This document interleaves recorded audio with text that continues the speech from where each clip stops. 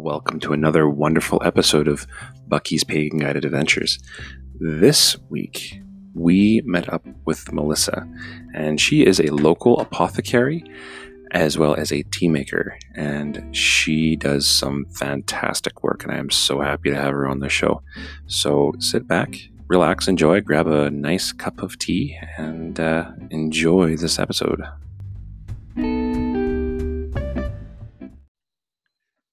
Welcome back to a wonderful episode of Bucky's Pagan Guided Adventures. I'm with Melissa here. She's a local apothecary and specialty tea maker, and she does some pretty wicked stuff. She actually gave me a chair, and with the chair came a package of tea that was the best tea I think I've had in a very long period of time. She's going to talk to me about a lot of the cool healing principles of apothecary. I'll call it apothecary sciences and magic. And so welcome to the show, Melissa. Thank you for having me. Oh, thank you for being on. Excuse me. So, how did you discover the wonderful world of apothecary works and specifically tea? Oddly enough, it comes from the basis that myself and several members of my immediate family cannot actually use or process, physically process prescription medications. A lot of things have an adverse reaction on me. Things like a simple Gravol will actually cause more throwing up instead of less. I have a couple of family members that can't process opiates, so things like morphine or painkillers do not work on them. So we had to find an alternative route. Okay, so you're essentially you're just augmenting the medication that you use with apothecary sciences, and you're getting better results with less negative side effects. Is that correct? Yes, that is. I don't not believe in modern medicine, modern science. I fully believe it has its place and there's awesome uses for it. But I also believe that the use of plants, herbs, resins, all of those things, anything botanical, they grow with things that are going on. So they're ever evolving and they're ever changing and becoming more adapt to like the environment and things like that. And that will actually, our bodies are more inclined to process that than actual prescription medication. So it's just to help our bodies be able to boost to be able to handle the prescription medications. That's actually quite impressive. So like when you were when you started off, well, I guess not really started off with it, but how does the principles of herbology heal people? Like, was it simple as a person chewing on an aspen branch and then all of a sudden realizing, hey, there's anti-pain principles here, or was there more of a finite process to it? How did it all become? Well, way back in the day, there was a lot of trial and error. I'm glad I was not the first person to try a agaric mushroom. Those are highly poisonous and deadly. It was just a lot of trial and errors. It's like, hey, we're going to try this one. This is a lot of berries. We'll see which ones don't kill us. Let's find the person in the tribe that we don't like and give him this nice fresh white berry and see what happens and record his reaction. Much, yeah. Like, does he see things? Does he foam at the mouth? Does he, get more energy? What's going on here? How can we change it? Can we cook it? Can we steam it? Can we crush it? Is there a different way to use it? It's all been throughout the centuries, trial and error, and a lot of human testing that probably should not have been done. Huh. So would you say it's kind of like the apothecary is like the ancient form of a pharmacist? That is pretty much where it all started, yeah. That makes sense. I was in Europe and I saw there was like the German word for pharmacy is Apotheke, which I guess would come from apothecary. Yeah. It's actually kind of cool. Yeah, that just clicked. Man, sometimes I'm very quick and sometimes I'm like extremely slow. And that was one of my slow uptake moments. We all have those. It's all good. Yeah. So when it comes to tea, like you incorporate a lot of your healing principles in tea. Is that correct? Yes, I do full research on everything that should go together, shouldn't go together, anything that has a possible prescription interaction.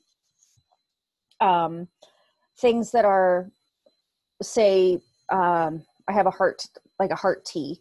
So I would have hibiscus, which helps for blood flow.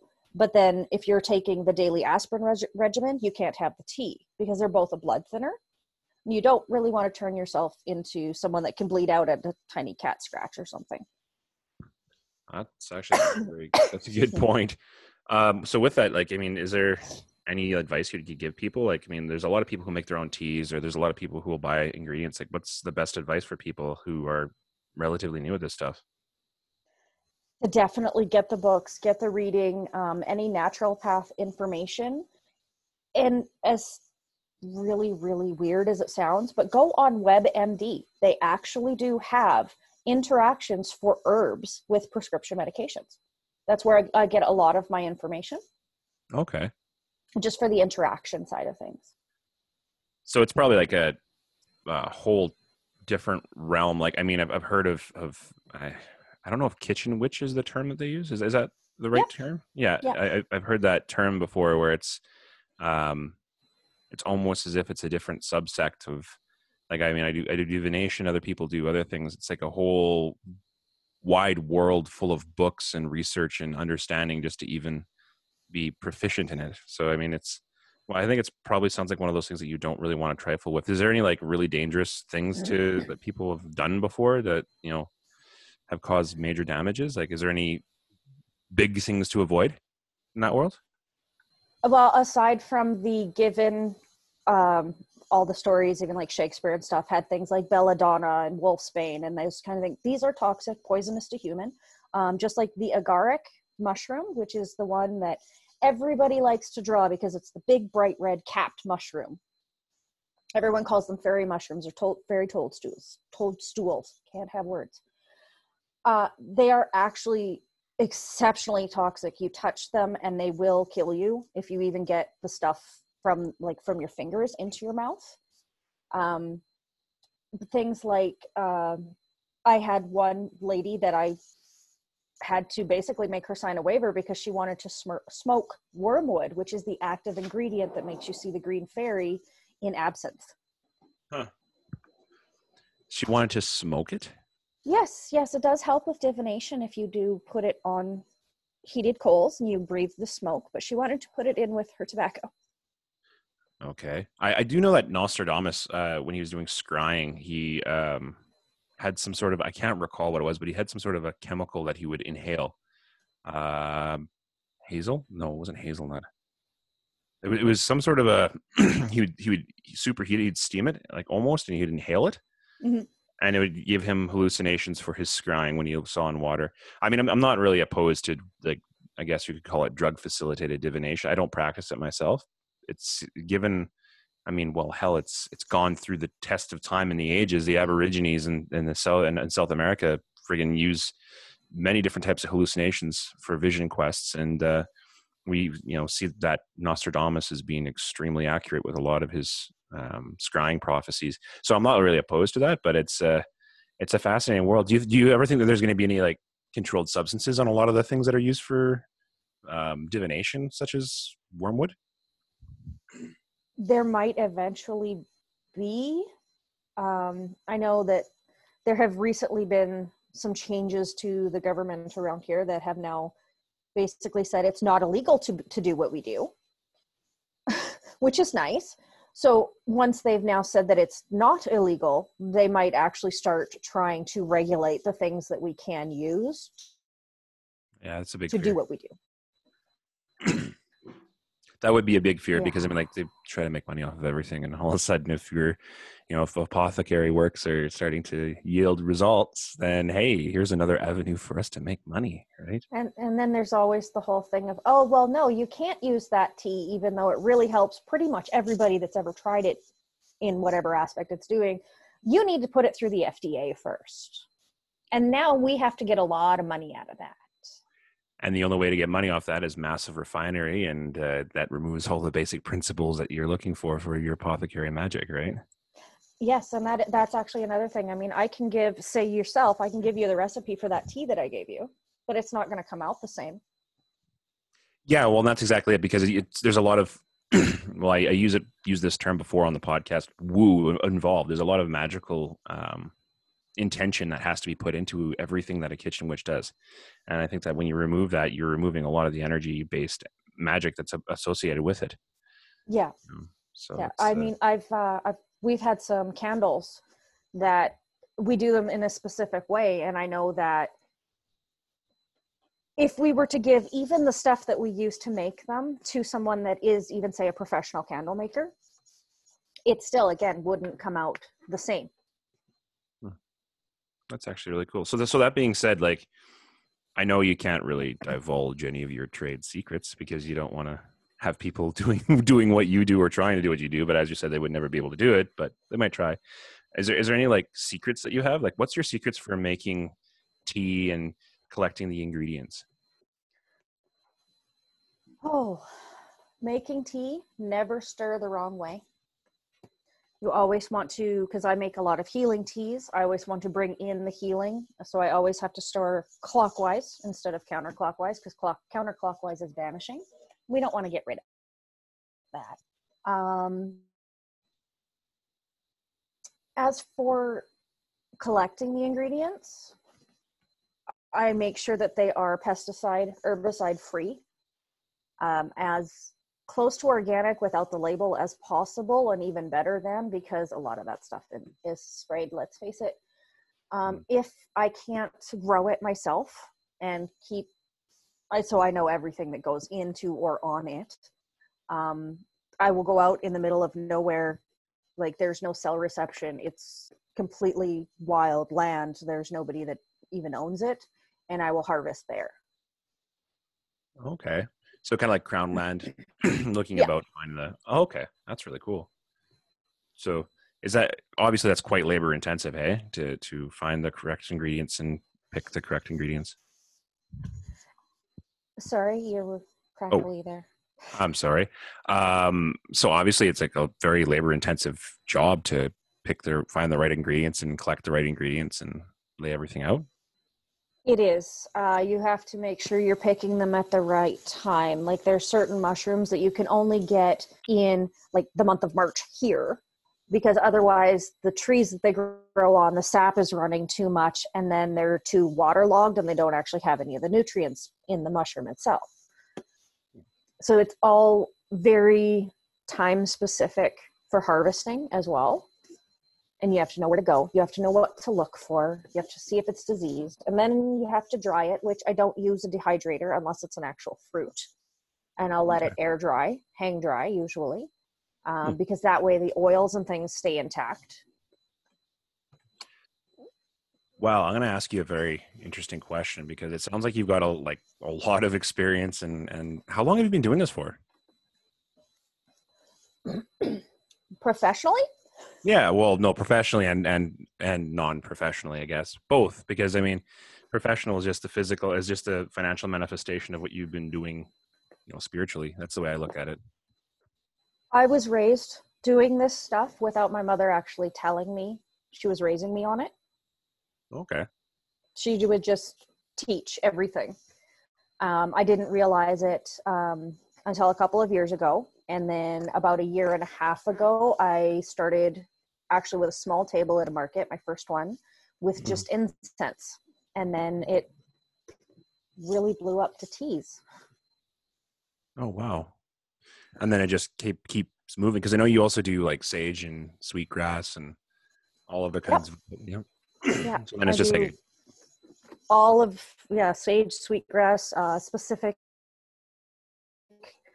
intent incense. I usually only do the loose ones. I'm looking at possibly trying to make cone, which is kind of difficult without a press. I would actually be interested in seeing some of your incense, because myself right now, I do, like, of course I use a lot of sage, and I use a lot of, I let's be honest, whenever I go out to a store and I see incense, I question the origins of the incense, where it's made, how it's made, like what energies are going in when it's being made. I mean, I don't want to bring it into my house if I don't know where the energies are coming from, if that makes sense. Mm-hmm. So I mean, like, I'd be actually interested to see an incense line from you. That'd be cool. I'm going to encourage you to do that, and then come back and tell us how it's going. I have 13 right now. Oh, cool.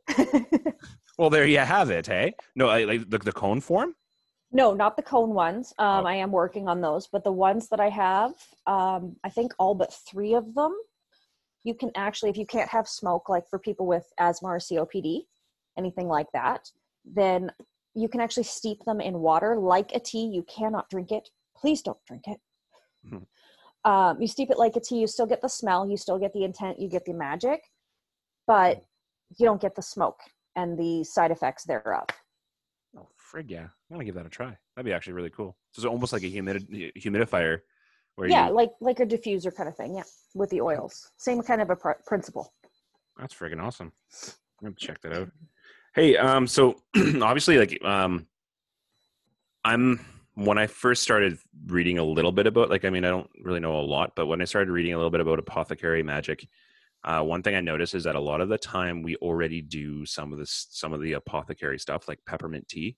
Mm-hmm. You know, it's a really good vasodilator and a good anti-inflammatory, I believe. And I mean, myself, without even like intuitively, whenever I have a head cold, that's the first thing I grab is like go to get some peppermint tea and hyper load a cup full of peppermint tea and drink it down. Right. That being said, what would be your like top 5 items, apothecary items you'd have in a house? Like what should everybody have? What top 5 things? Well, salt, obviously. Okay. Salt is great for cleansing, banishing, keeping things out. You can sprinkle it in your windowsills, sprinkle it everywhere pretty much. Rosemary, since rosemary can be substituted for pretty much any herb out there. It is the basically be all end all. If you need mugwort, if you need this, if you need that, it doesn't matter what you need. If you've got rosemary and don't have the other, you can usually substitute it. Bay is a good one. Sage. Why bay? Bay is great for cleansing. It helps to send your wishes out to the universe.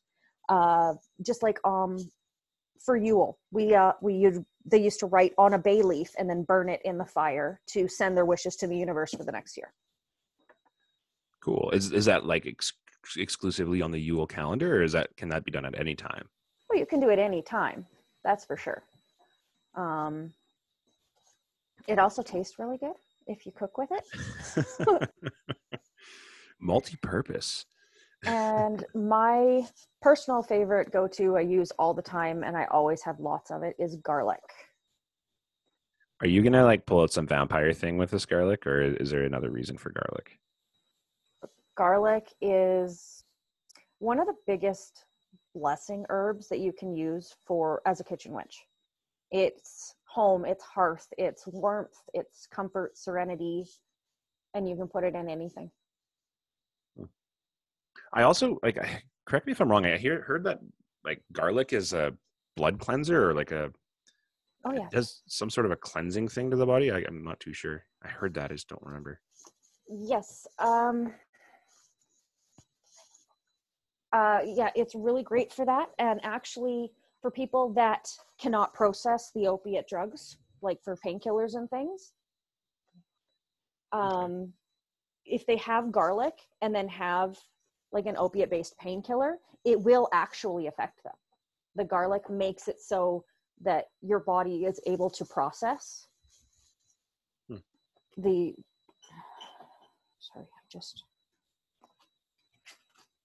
let's see. Garlic itself, though, there's so many uses for magic. It used to be for against the plague. And it's used to absorb and flush things out of the body. So any toxins, anything like that. Kind of the same way that the old wives' tale, if you leave half an onion in your fridge, it'll absorb everything. It's the same kind of thing. It's just that the garlic does that in your body instead of in the fridge. I'm going to ask you the onion thing is not, it's not a wives' tale. It actually happens. I'm going to ask you a very skill testing question. Oh dear. But is skill testing, but it's not really a skill testing question. So are you familiar with like the whole like hex thing? Like if you get hexed and cursed, you use an egg and do an egg spell. Like they do some sort of an egg magic. Would that be considered apothecary or something else? That's gypsy. Yeah, okay, that makes sense. Yeah, it's not really. I'm wondering if like if there's a clean line of delineation between like apothecary and non-apothecary. Is it just herbs and herbology and the application? Is it mostly medicine? Is that the idea behind it? Not just physical medicine, but spiritual, mental, all of that kind of stuff. Okay. It's the apothecary is basically the first pharmacist, the first doctors. That's where it all started. That's awesome. That's really good.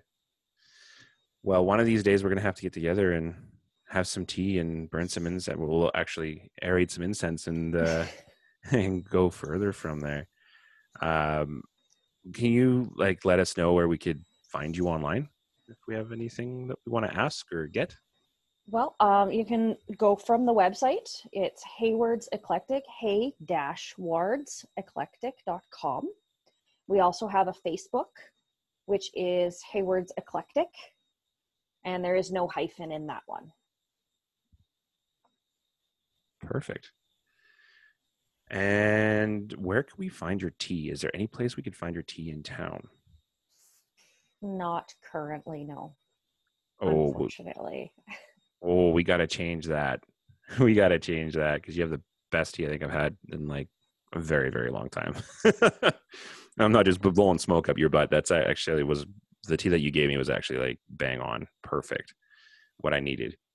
And I think you intuitively gave it to me. I think you knew exactly what I needed. And so you're like, here you go. You need this.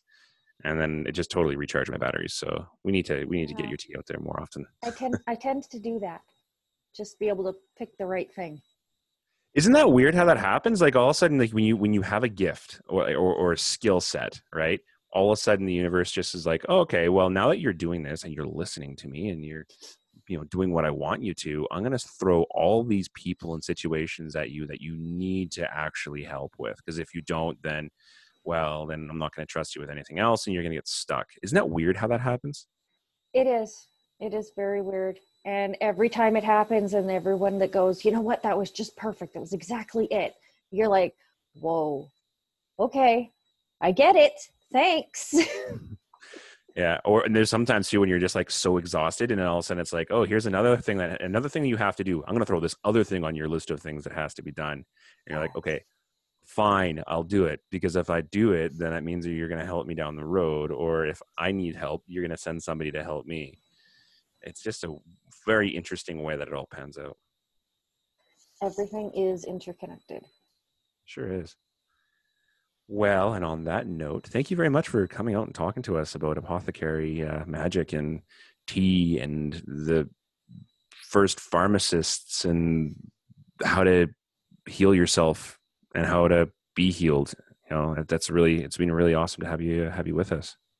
Thank you for having me. Awesome. Well, you take care and have a wonderful day. You too.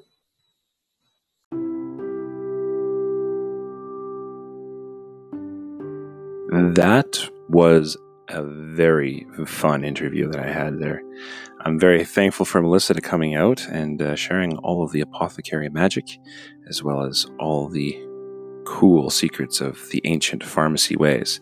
If you want to check her stuff out, she's on Facebook @ capital HAY, capital WARDS, capital ECLECTIC. That's @ Hayward's Eclectic. Her website is capital HAY dash capital WARDS, capital ECLECTIC.com. That's haywardseclectic.com. Thank you very much for tuning in, and I look forward to seeing you next week.